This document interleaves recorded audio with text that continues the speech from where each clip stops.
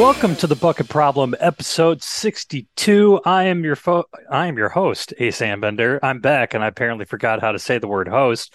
It's really me. It's not Connor, who is not here, but I'm joined by Taylor Fulton of meetatmidfield.com.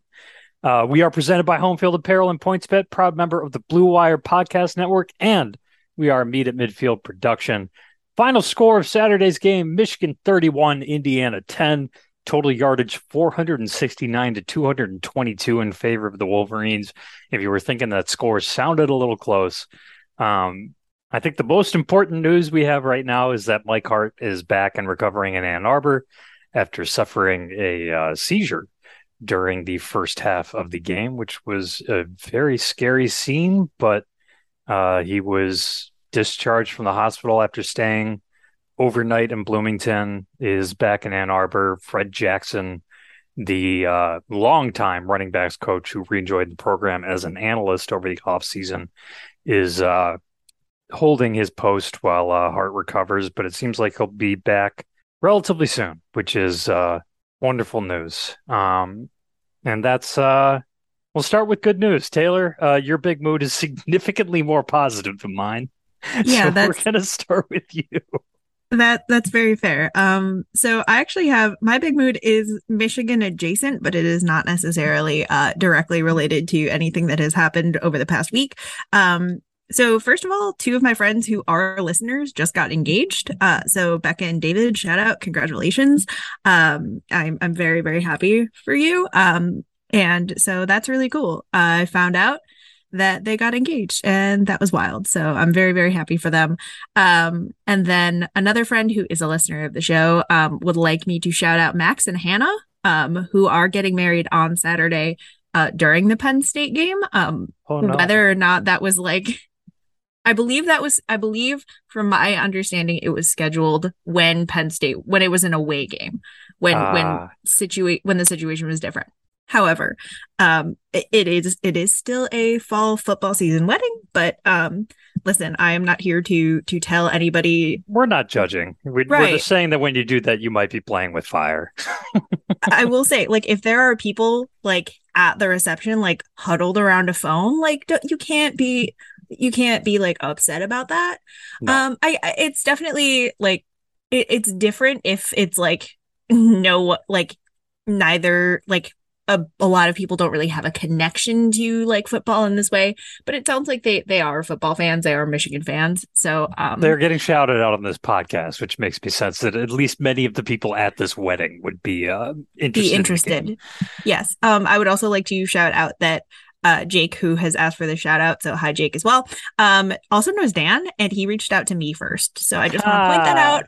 I would like to point out that I am the preferred co-host of the Bucket Problem. I just want to point that out. Dan can offer his rebuttal on the premium show.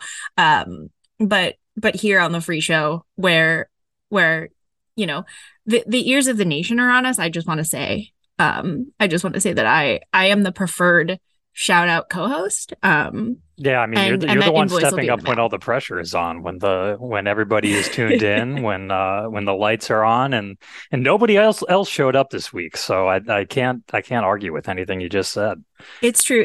We're 30 seconds. Actually, you know what? We're like 3 seconds left in the fourth quarter. I am the kicker that comes. I'm the Justin Tucker of this podcast. I just want to point that out. You know the operation. You know it takes 1.3 seconds. You know exactly how it's supposed to go.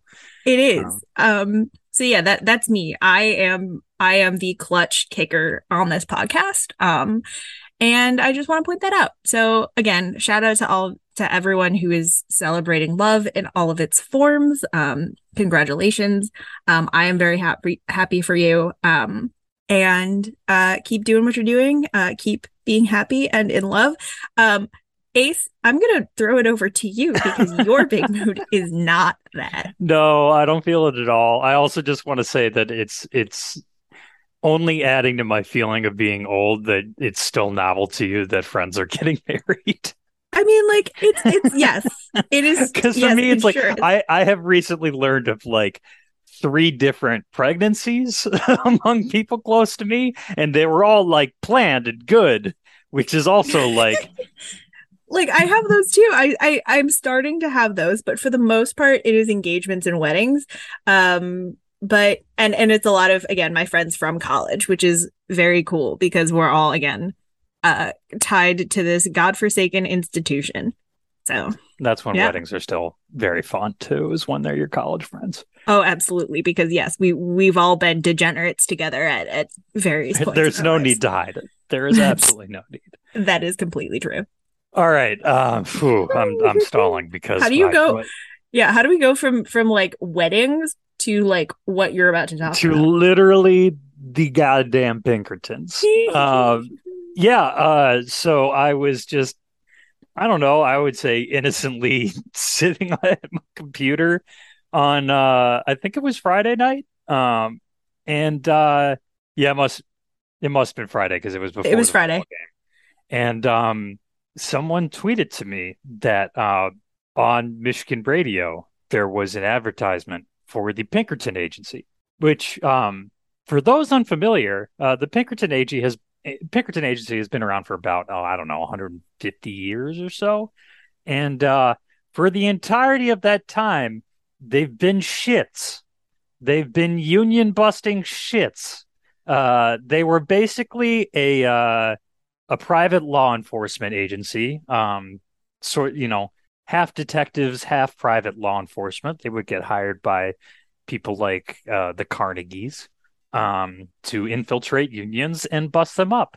Sometimes they did it with murder, which is cool. That's definitely what you want. And some brilliant asshole in the athletic department decided that the Pinkerton Agency, which has attempted to rebrand itself as a consulting firm, but the consulting that they do is with, say, Amazon about their union problems. So nothing has changed there.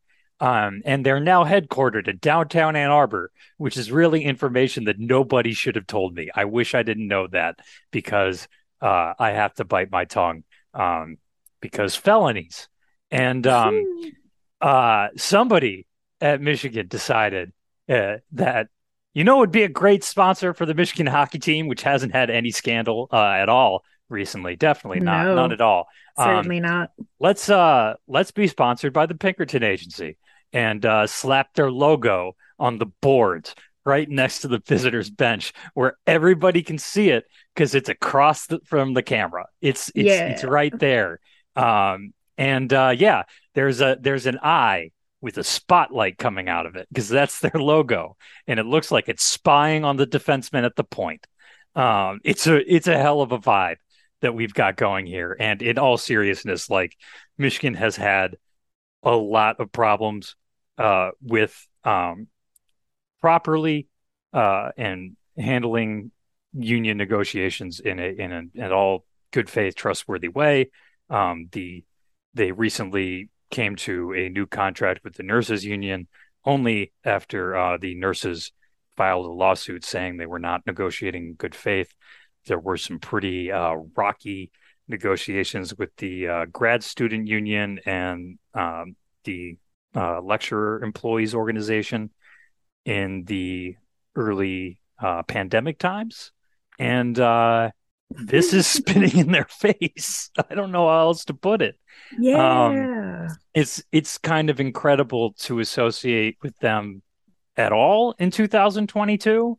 Um, like I think a lot of people would be shocked to know that they still exist and don't like wander around in bowler hats because the image of them is very like they literally sued Rockstar Games for their portrayal in the video game Red Dead Redemption 2, which I would like to point out is set in 1899. Everybody's on horseback. Um, It seems bad. It seems really bad when you have to be like, yeah, this doesn't reflect who we are. And it's like, and no, then it a kind of judge threw does. it out because he was like, yes, it does. You're the fucking Pinkertons. You can't Yeah. run from that. You haven't even changed the name. Yeah, like that's the funniest part to me is that they like fully have not changed the name of like that they're like the Pinkerton agency. Like you couldn't like think of like the PT agency or like something like else. Like there's nothing else in your hundreds plus year history that you could like rely on to pretend that you're not like the Pinkerton agency. Like that's This is maybe like my suggestion to like the brand team. Like if I could consult for an anti-union consulting firm, which I would never do, but if I could offer you that free advice, rebrand. I don't know because Maybe I mean, like the thing is, if you want to break up unions, you know exactly who to go to. that is so true. Uh, And and so and do they so have with branded like very well, and like yeah. God, I don't want to think about why they have ended up with a headquarters in Ann Arbor, especially given the recent history of the University of Michigan.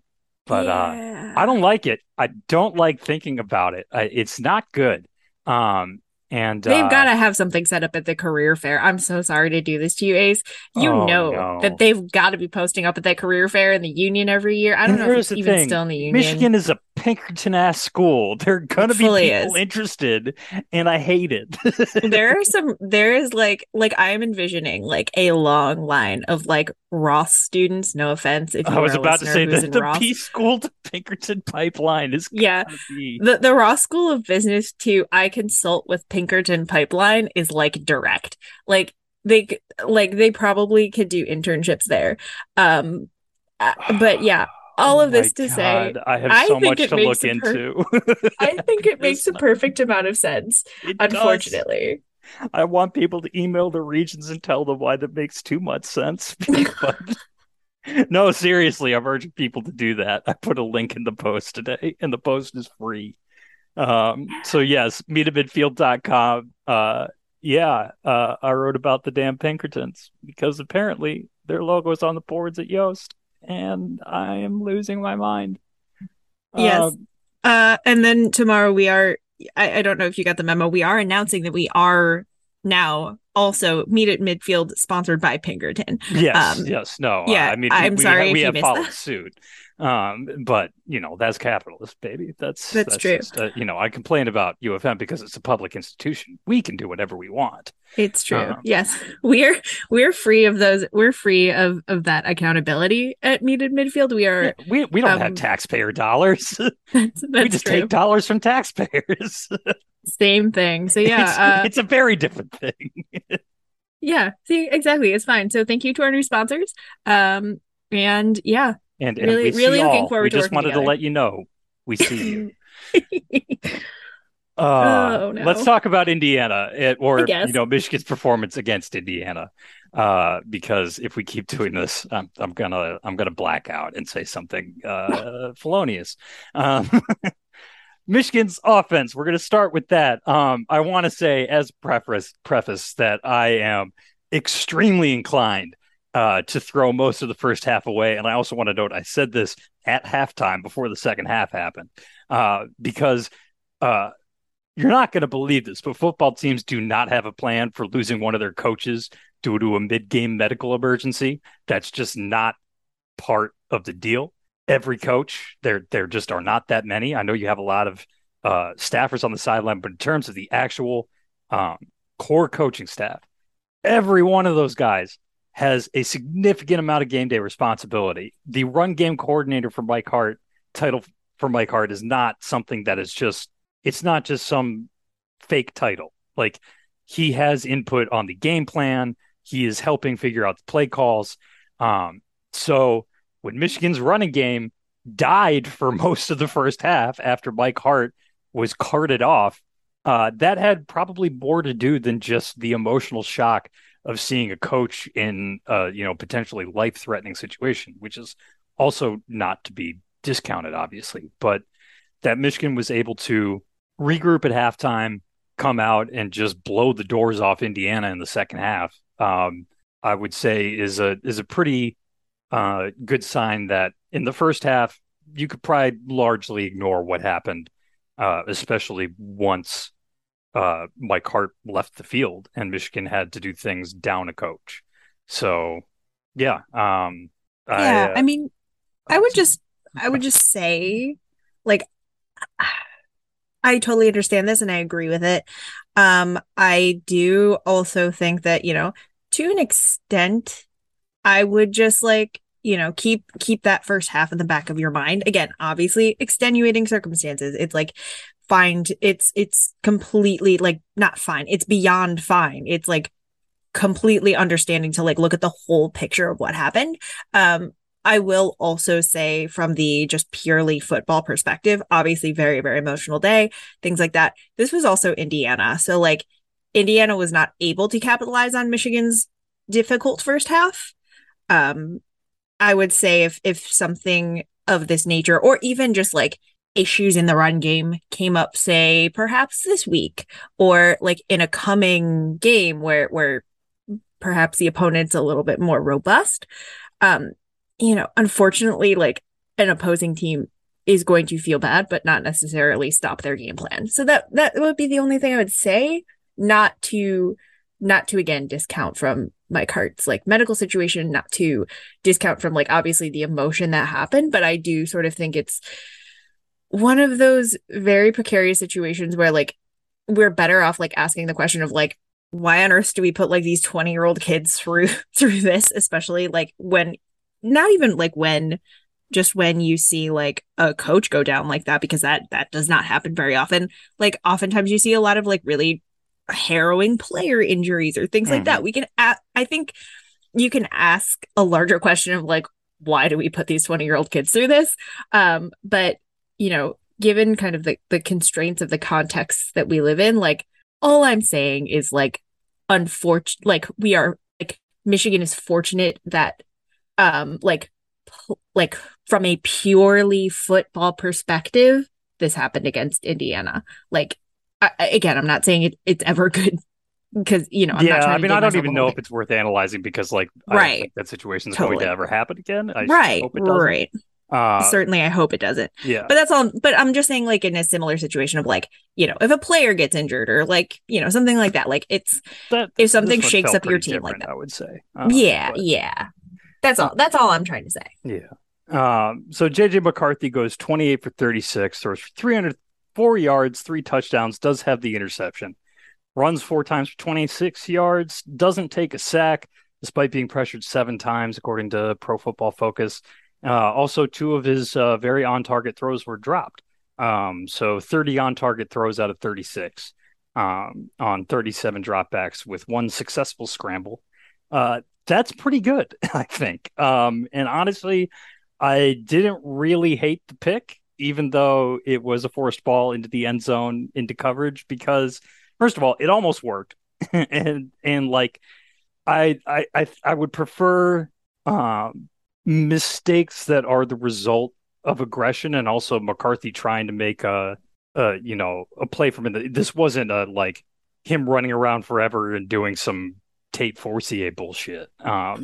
This was a step into it, zip it, throw into the end zone where he might have trusted his arm a little bit too much, maybe. But I mean, those are interceptions that you see from like good quarterbacks at the NFL level. I would much prefer that to both other turnovers that he has had before and just kind of generally the average college quarterback's turnover. So, I mean, this was a pretty ultra efficient game. If he gets a couple more catches from his receivers, he's averaging basically 10 yards an attempt. And he made a couple spectacular throws on the move. Going back and looking through, I got to be honest. After the whole Mike Hart thing, it was really hard to concentrate on the first half of the Yes. game. Yeah. Yeah. That I was, was having yeah. a tough time just staying locked in from play to play. Uh, I mean, yeah, I don't It, think I have to explain to anybody the concern that they were feeling there. And no, yeah, no, I no. so like going back through and starting to go back through this game was like, wow, like McCarthy made some really, really good throws to the sideline on the run where he just put the ball on an absolute rope. Mhm. Um, and yeah, he just made a couple NFL level plays that were good to see, and I think continue to provide evidence that he is a very above average Big Ten quarterback probably already, and I think has still has room to improve too. So there is that factor, but it's hard to have a perfect QB performance. So unless that's a standard, I like what we're seeing out of JJ McCarthy. Yeah. I do very much agree with that because like like in the Mike Hart like situation, like it was very like it was also obviously like no one knew what had happened. I certainly like as someone who like has to watch the whole game, like felt more comfortable, like certainly after like you could see him like thumbs up and like leave and like and was talking to folks. So that made me feel like okay, maybe like things are better. But yeah, that's certainly like looming, and it's like one of those things where it's like I can't really like not think about that. But yeah, upon like review and upon like looking at things again, I think you could really kind of call it like a really like an eye of the beholder situation, because it's like you can say McCarthy and like the entire offense in this game especially, like you can say that like it was really good based on some of the evidence that you saw, or it was really bad based on the evidence that you saw. Oh And like yeah. you yeah, and I think that's I Me, mean me, that and our colleague Ryan Donnelly, our beloved colleague Ryan Donnelly, have about as divergent of opinions about JJ McCarthy, I think, as you could possibly have from both yes, watching the same things. yeah, he And was not a fan of that interception. He did not like that. He did not have he had nice things to say from the Ohio State fan perspective, but he did not have complimentary things to say about someone who is watching football. Um, so yeah, I think that if you would like to paint a picture of JJ McCarthy and Michigan's downfall, you do look at the first half and you do look at, the pick, some of the difficulties that McCarthy had. And you look at some of the like you look at the bad things. And you certainly which was have more the running game than the passing game, because right, honestly, I mean, we should get to that. right. Blake And Corum, 25 carries for 125 yards, but 50 of those came on one very ridiculously good carry. totally, But totally. um, you know, 24 carries for 75 yards sounds less good.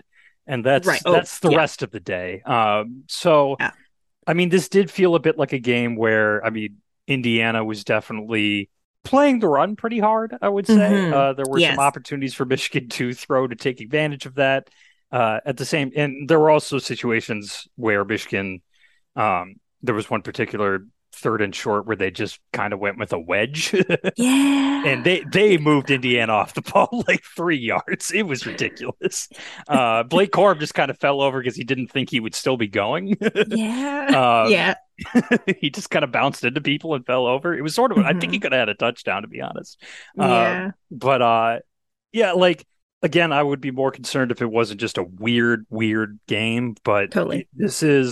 we have seen some situations where Michigan has gotten a little bit bogged down running the ball, where it just doesn't seem super creative, doesn't seem to be working that well. It felt like we saw less of like the split zone stuff that's been working really well. Mm-hmm. And Donovan Edwards didn't do much, 15 yards on his 7 carries. Did have one catch for 10 yards because he's Donovan Edwards, but just want to see more from this, really. Yeah, I agree. I would say just to kind of tie McCarthy and the running game together. I did like that he was involved a little bit more running. I will say I really, really, really encourage him to do not take some of the hits that he takes.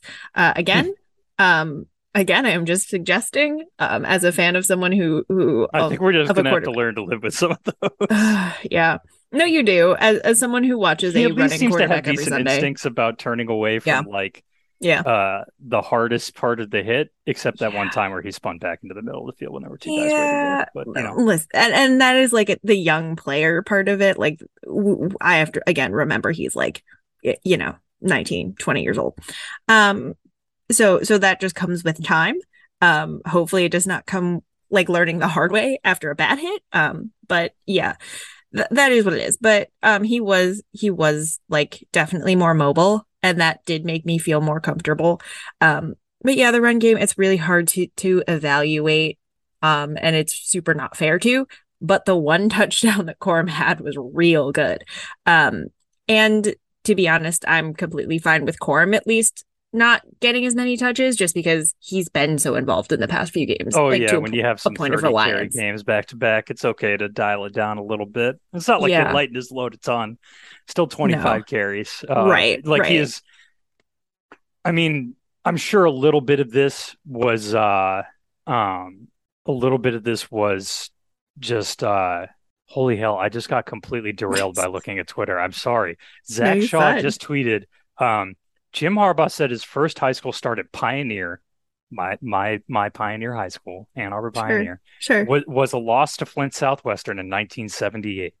The opposing head coach, one Fred Jackson, who is stepping into coach running backs when Mike Hart recovers. That Fred rocks. Jackson has been everywhere. He's coached everyone associated with Michigan. I love it. That That is rocks. amazing. That Um, rocks. God, yeah, I totally forget what I was going for there with the running game. I don't know.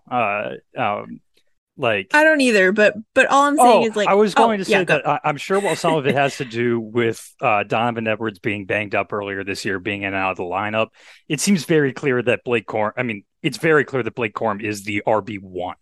And this Hmm. is not a 1A, 1B situation. Blake Corum has just been too good to not be the guy. And Yes. I'm guessing we'll see Donovan Edwards worked in a little bit more. I don't know if it's going to be like a 25-7 split consistently, but I think there's going to be a pretty clear delineation between the two as opposed to um, a more Last even year. timeshare like we were expecting before the season, or yes, like last year. Yeah. I do think hopefully the Edwards thing is not a trend. Just because like he did not necessarily look decisive on his runs. Obviously, like Indiana's run defense was pretty solid. They had a really cohesive game plan throughout.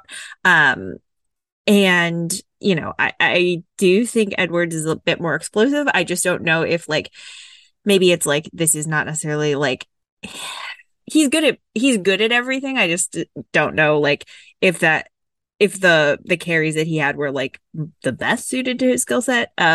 But yeah, I'm fine with it. I don't think there's much else to say. We can move on. All right, at pass catchers, we're going to go with that for this section. Ronnie Bell, 15 targets, 11 catches, 121 yards. Very clearly McCarthy's favorite target, along with Luke Schoonmaker, who had 9 catches on 10 targets.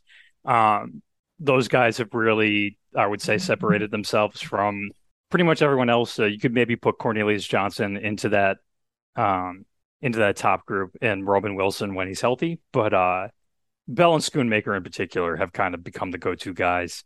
Then Johnson had one pretty bad drop and caught everything else, including a pretty tough one-hander to save a less accurate McCarthy pass from hitting the turf. Had 2 touchdowns. He's in a bit of a roller coaster. Um, and with Roman Wilson sitting with an undisclosed injury that is apparently not a concussion, which runs counter to the rumor that was running during the week, uh, Andrew Anthony and AJ Henning played more. I thought Anthony looked pretty good. He had Michigan's first catch, I believe. Um, Henning didn't grab a scramble drill potential touchdown from McCarthy that I actually thought upon replay was a pretty incredible throw, uh, and just didn't always seem to be in the right place. Was just my general impression. So I think unless there's a very specific sort of gadgety thing that they're doing, I would prefer to see Anthony out there. Although hopefully, um, Roman Wilson is back healthy, and this becomes a debate about who is the number 4 wide receiver. Yeah, yeah. I will say Ronnie Bell also kind of in the technical football term is save JJ McCarthy's ass on that one catch. Yes, yes, That he that did should have been basically in. steal a ball from the defense back. Basically kind of had like a tie up thing. And came down with the ball. So good on him. Cornelius Johnson to me is having a really peculiar season, not like for like through of like his fault exclusively. It's just really interesting where like he's utilized and things like that, and specifically with McCarthy because he doesn't see as much time. Obviously, he did a little bit now that Roman Wilson is out. But yeah, watching him is a roller coaster. Because yeah, that drop was bad. I'm sorry, It it was was not not good. great. It was very Donovan Peoples Jonesy. Um, so yeah, like Michigan always has to have one receiver who like has the NFL level talent, but like does not have the hands. Like always has to have a hands guy. So that's always a delight.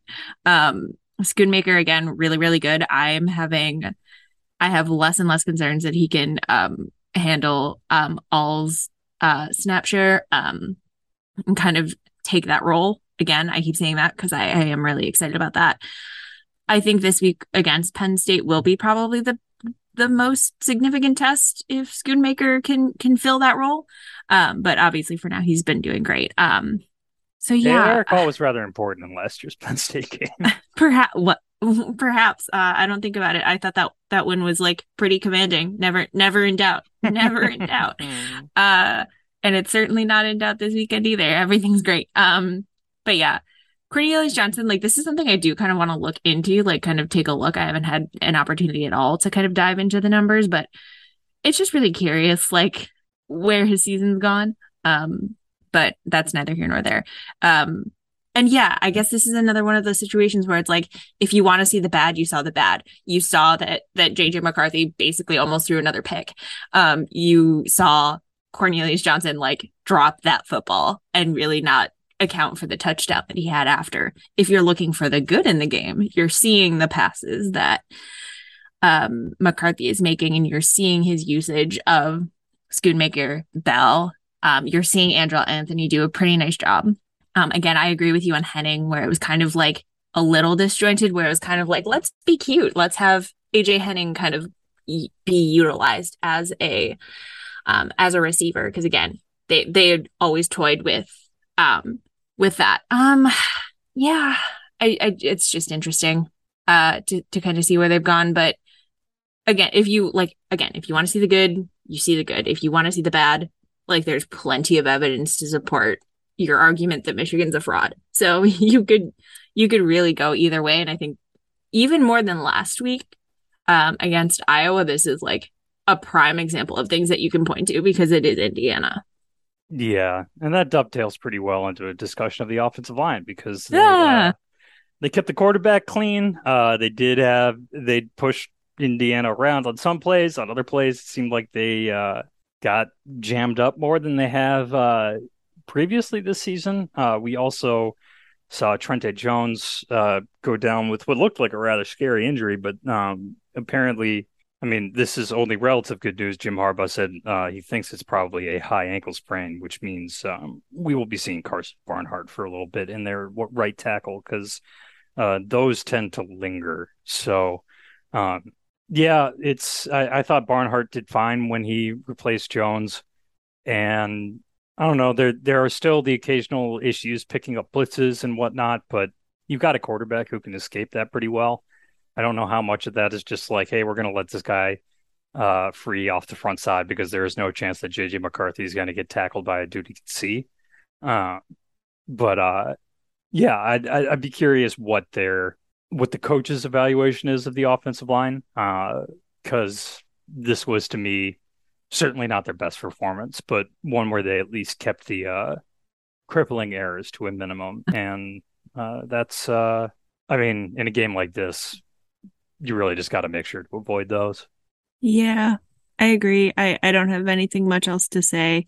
I think since Barnhart is back, Barnhart is their sixth man. And if he's starting at right tackle, my guess is that El Hadi is kind of like the backup guy in most of At those least positions. on the interior. I don't know who would come in at tackle, but right. I Yeah. don't want to think about it. Yeah, let's not think about it. Because yeah, Barnhart will come in at left tackle occasionally if he's needed. But yeah, El Hadi will be fine in the interior if something happens, God forbid. Yeah, I wonder if they'd kick Trevor Keegan out to right tackle. That would not surprise me at all. Oh, that's fair. That's very, very true. Yeah, I'd be Wouldn't be curious. the ideal solution, but No, hopefully it's Jones not. gets healthy in a few weeks and nothing happens to any of the other starting offensive linemen because depth does get a little shallow. Yeah, the depth is not It's great not deep because I mean, yeah, which is like a the problem. starters again, like we cannot speak more highly of the starters, but once you get into the depth past Barnhart and maybe Al Hadi, I have a couple questions. Yeah, And again, the line, like that is where you kind of need your seasoned guys. That takes time to cook and develop. So, oof, well, I mean, everything's fine.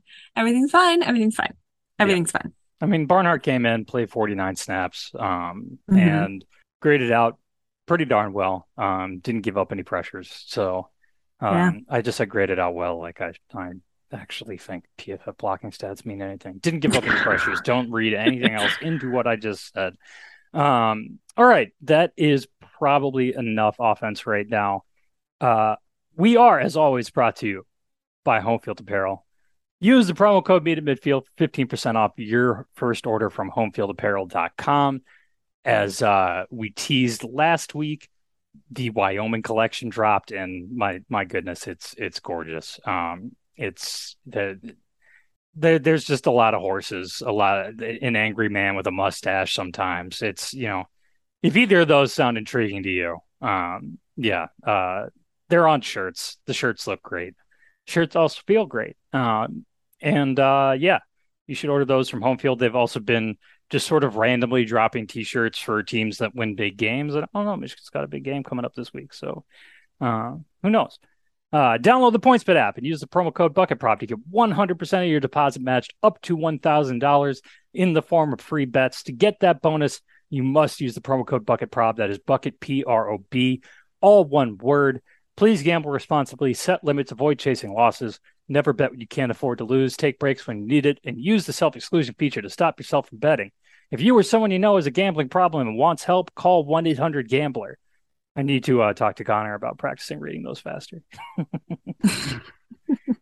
Listen, we tried our best. You let us loose, you let us free, and we just kind of went with it. I think I actually it was excellent. I we were trying our best. We're trying. Yeah, no, it was nice to be able to take a week off from that and not feel like I had deprived people of something because they still got a good podcast. I sure hope so. Michigan got a strong effort from their front in this game, or at least the line. We will talk about the linebackers in a minute. Michigan got 7 sacks from pretty much all over the field. From the end spot or the outside linebacker spot, whatever you want to call it, Iyabi Oki, Derek Moore, and Braden McGregor all recorded sacks. Oki in general just looked fucking great. Hell yeah. And he, if you're wondering who those snaps came from, he ate heavily into Taylor Upshaw's snaps. Upshaw only saw 10. Oki got into the 30s. So that's a significant shift. Jim Harbaugh had been hinting at it for a while. Not really hinting at it, just flat out saying, you're going to see more of this guy because he's been very good and he's picking things up. And he not only looked good as a pass rusher, he looked pretty strong against the run too. And if that's a thing, that he's going to be really dang good. And Derek Moore already looks like an upperclassman as a freshman, also got a sack.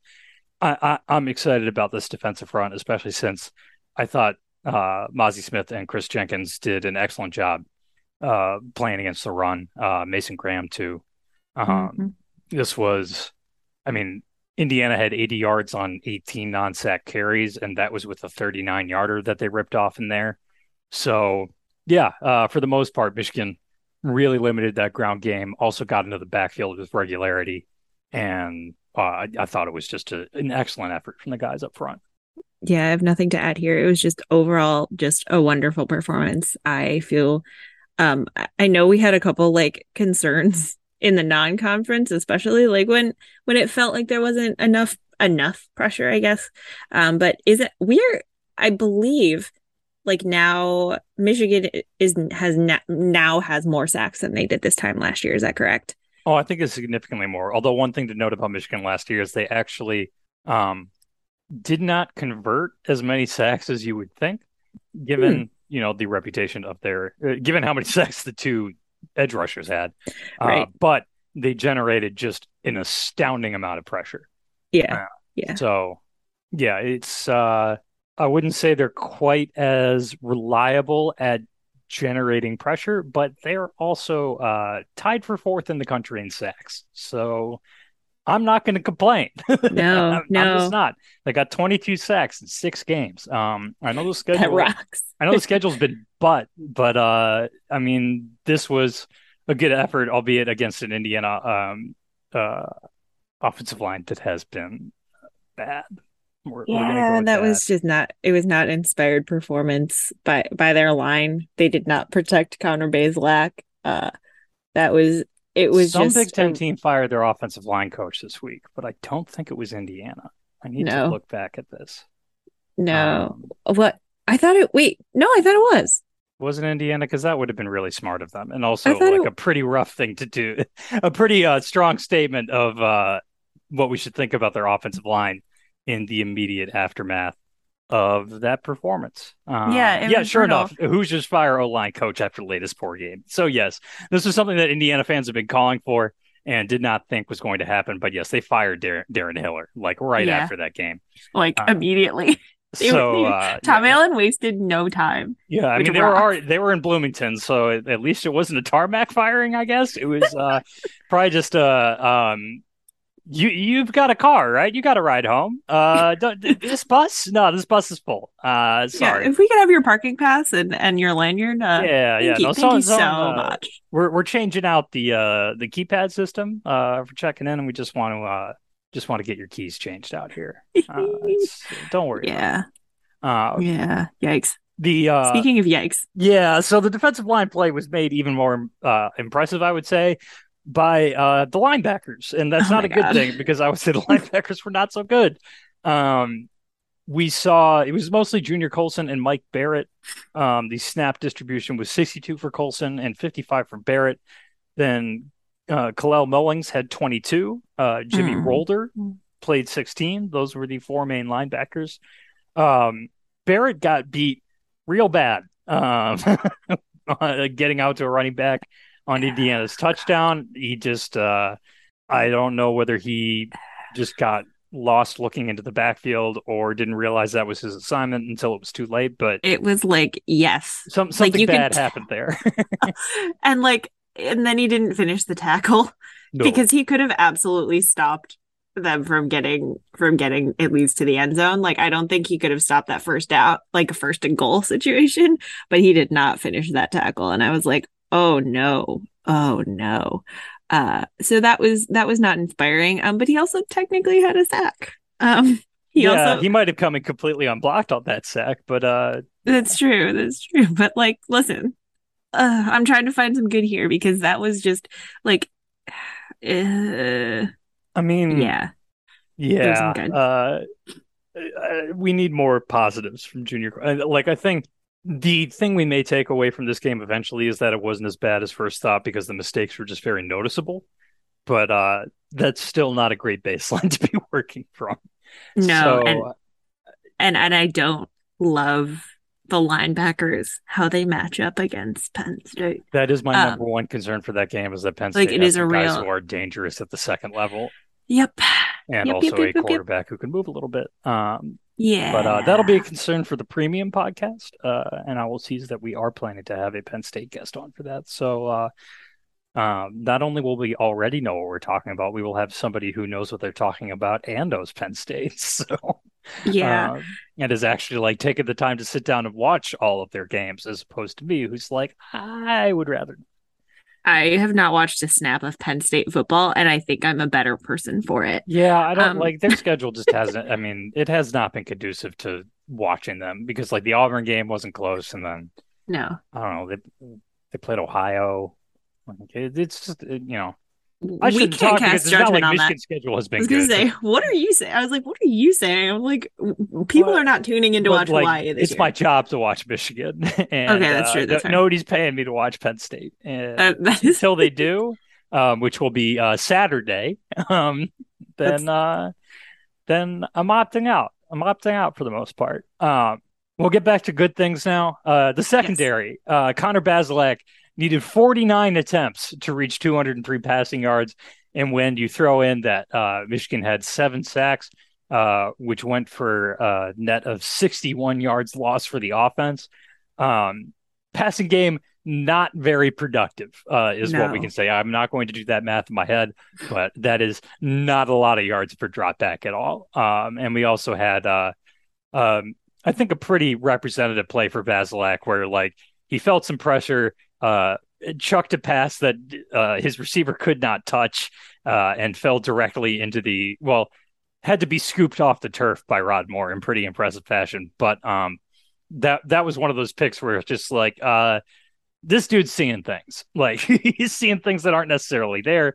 The pass rush is messing with him, and I also am not sure he's seen an open receiver all day, and that is No. starting to make him a little antsy back there.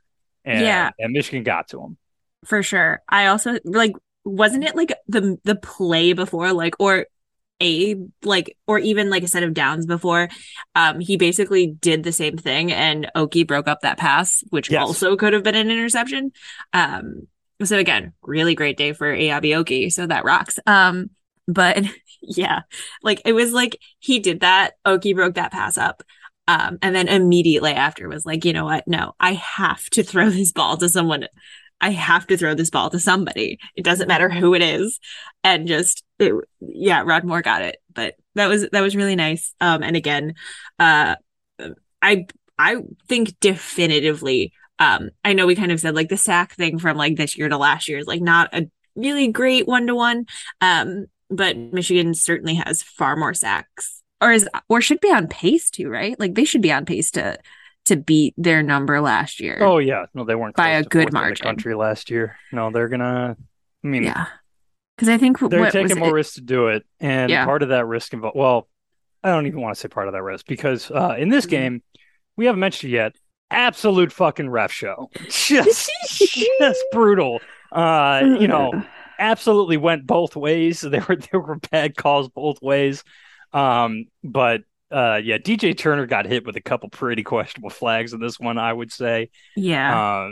So that was, I mean, for a moment there in the first half, Indiana's pretty much only means of reliably moving the ball was just to chuck the ball in the air and hope to get a penalty. One of those penalties was a personal foul on Jalen Harrell for sniffing his fingers, which, yeah, these refs are not on TikTok, and I cannot blame them for that.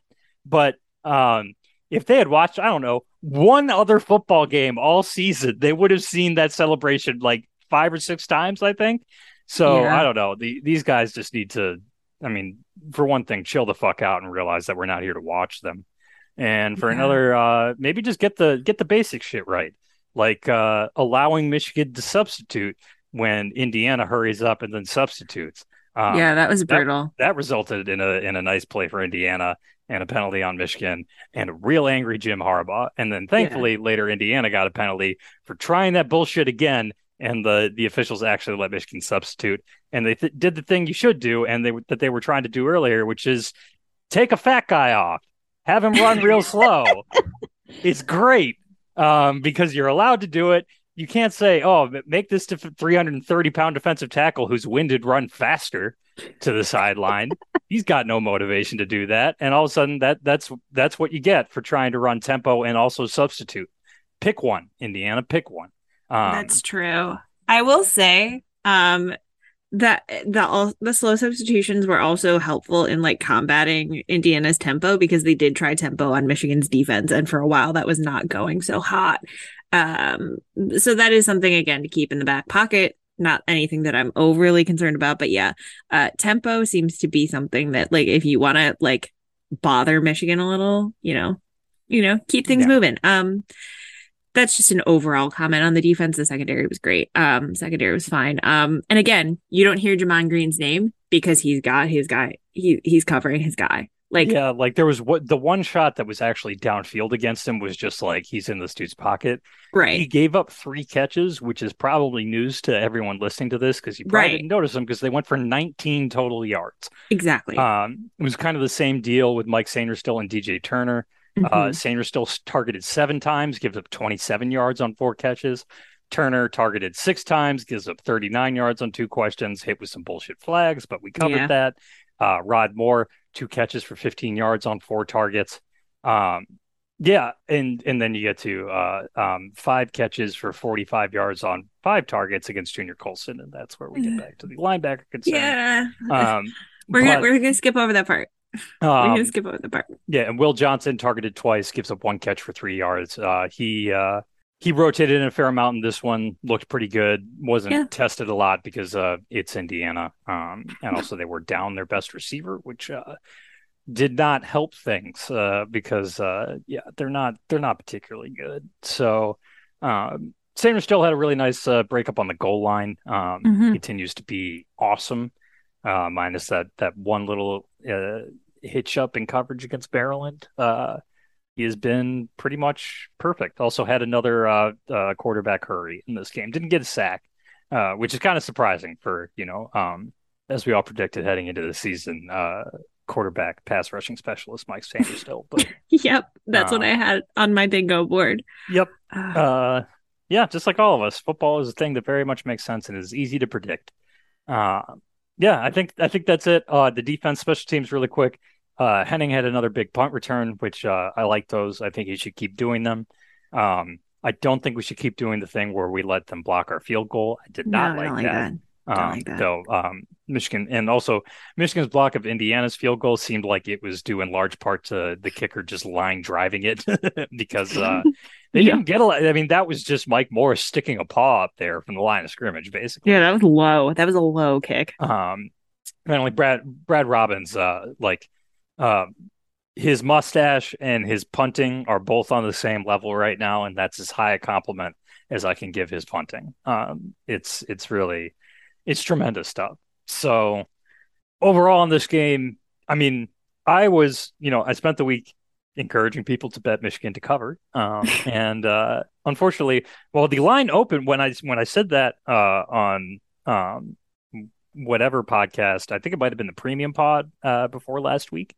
Hmm. Um, uh, the line was at 21. And in that case, congratulations, you at least got out of the push. Damn Um, it. for everybody else, blame the special teams for that blocked field goal and also just the absolute weirdness of that first half, because I'm going to go ahead and say that saying Michigan should have covered was spiritually correct. And the fact that Michigan should have covered in that game, despite what happened in the first half and all of the ref bullshit, um, and this game happening on the road, I think even against a team that is not good, and Indiana is not good, again, they fired their offensive line coach pretty much the moment the game ended. I think you take that win and you run. Like I think that's just what you do with that one is you look back and go, hey, that was a hell of a second half. That was also a hell of a first half, but in an entirely different way. We're going to burn Hmm. the first half tape, appreciate the second half tape, and move on to Penn State. Yeah, that's really all I got. I would agree with that. Yeah, I guess we're on to Penn State. Yeah. And that brings us to our Big Ten team of the week for each of us. Again, this is not about picking the best team because that was Ohio State. We don't want to Ugh. talk about it. Ugh. I mean, it was funny that happened to Michigan State. Let's not lie. Yeah. But we don't need to say that Ohio State is really good. No, we don't. We don't need to focus on it. So the Big Ten team of the week is just about the Big Ten team that we want to focus on during this segment. So Taylor, take it away. Yeah, so first of all, shout out to Indiana and Rutgers for making offensive changes. Thank you. You're making things, I mean, like You're nothing's making gonna the get Big Ten better, but marginally more watchable, maybe. no, Probably probably not. not. But still, thank you for like doing something about it. Well, I mean, they still have Walt Bell at Indiana, so this is just going to be changing out O-line coaches, and that's definitely not going to Yeah. take hold this year. That Rutgers, yeah. Rutgers, at least somebody different is calling the plays. Yes. Nunzio Campanelle. I remember that because his name is distinctly Italian. That's the Um, new play caller is Nunzio. yes, Nunzio Campanelle. Oh, I'm so excited. I hope this works out because that man should permanently be Rutgers offensive Oh coordinator. yeah, absolutely. Like they're in New Jersey, Shiano Greg Schiano. Nunzio 2024. We can already see the signs, everybody.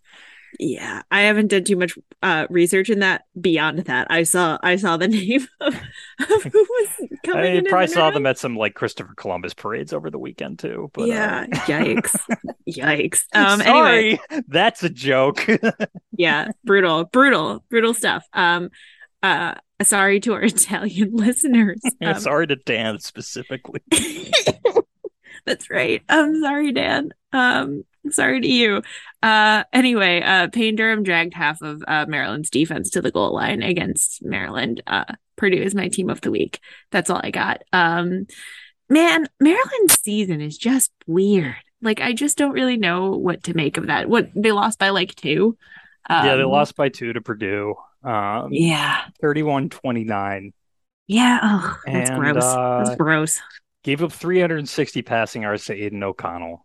That's gross. 109 receiving yards to Payne Durham. Yeah, that's So right. yeah, I Pain mean, Hive. We're back up. yeah, Maryland. I mean, it's Ugh. almost like Michigan State is a total fraud. Yeah, it's almost One that's almost starts to get that sense, uh, yeah. and also one starts to get the sense that maybe Michigan does not want to think back to how their game against Maryland went, and we're Yeah, gonna I just let wouldn't that. I don't want to I We're don't gonna want to think about it. we're gonna treat it like the Nebraska game last year, which is they won and shut up.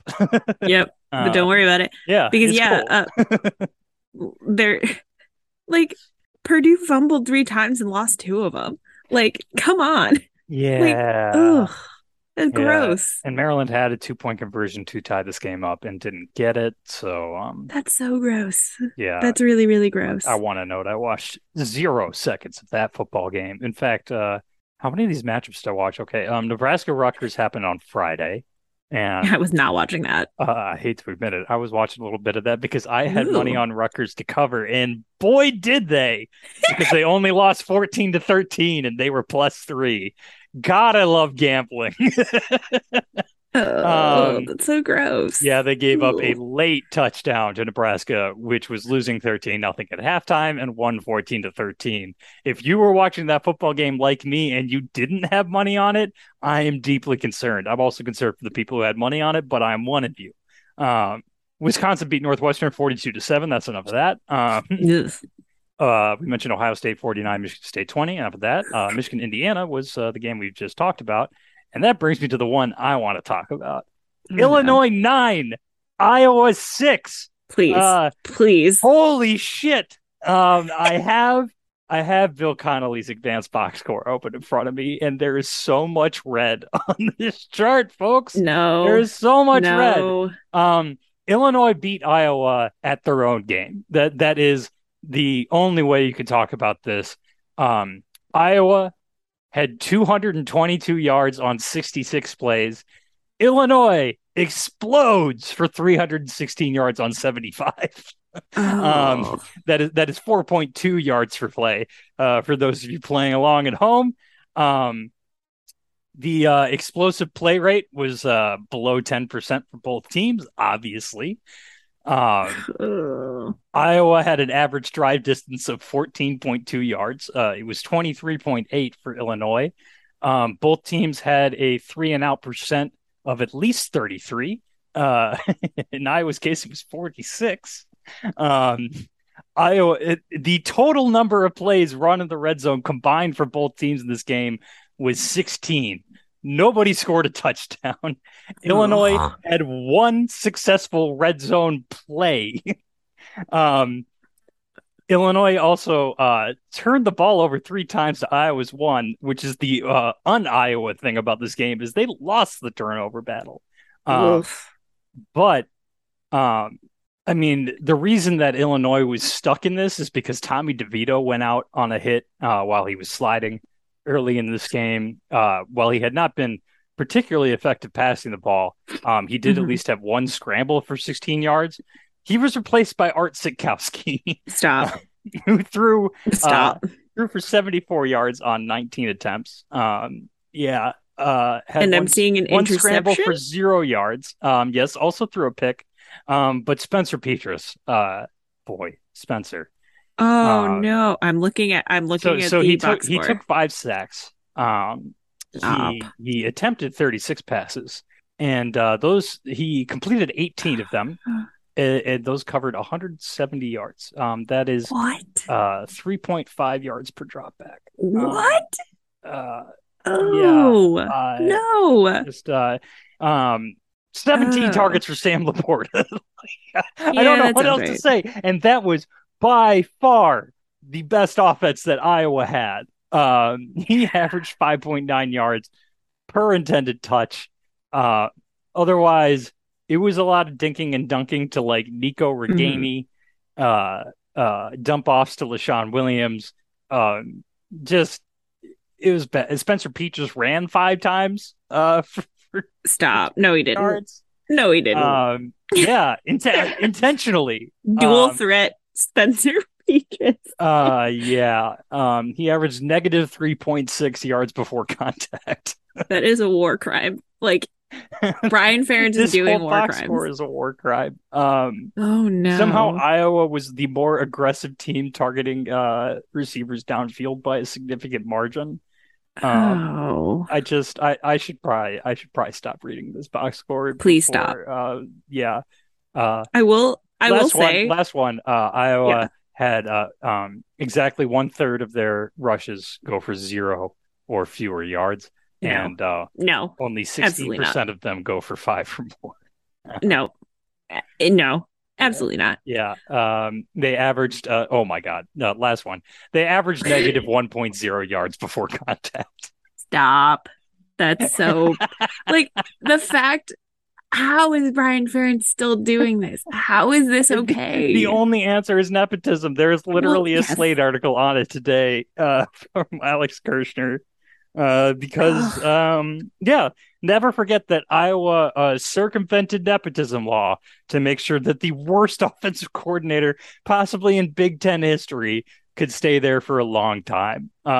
When they did it, it was originally as an offensive line coach, and that worked. But when you combine nepotism with the Peter principle, you get Brian Ferentz, and Yeah. that's horrible. It's horrible. Um, Yeah. Ugh. That's any last gross. thoughts before we sign off on the combination of nepotism and the Peter principle?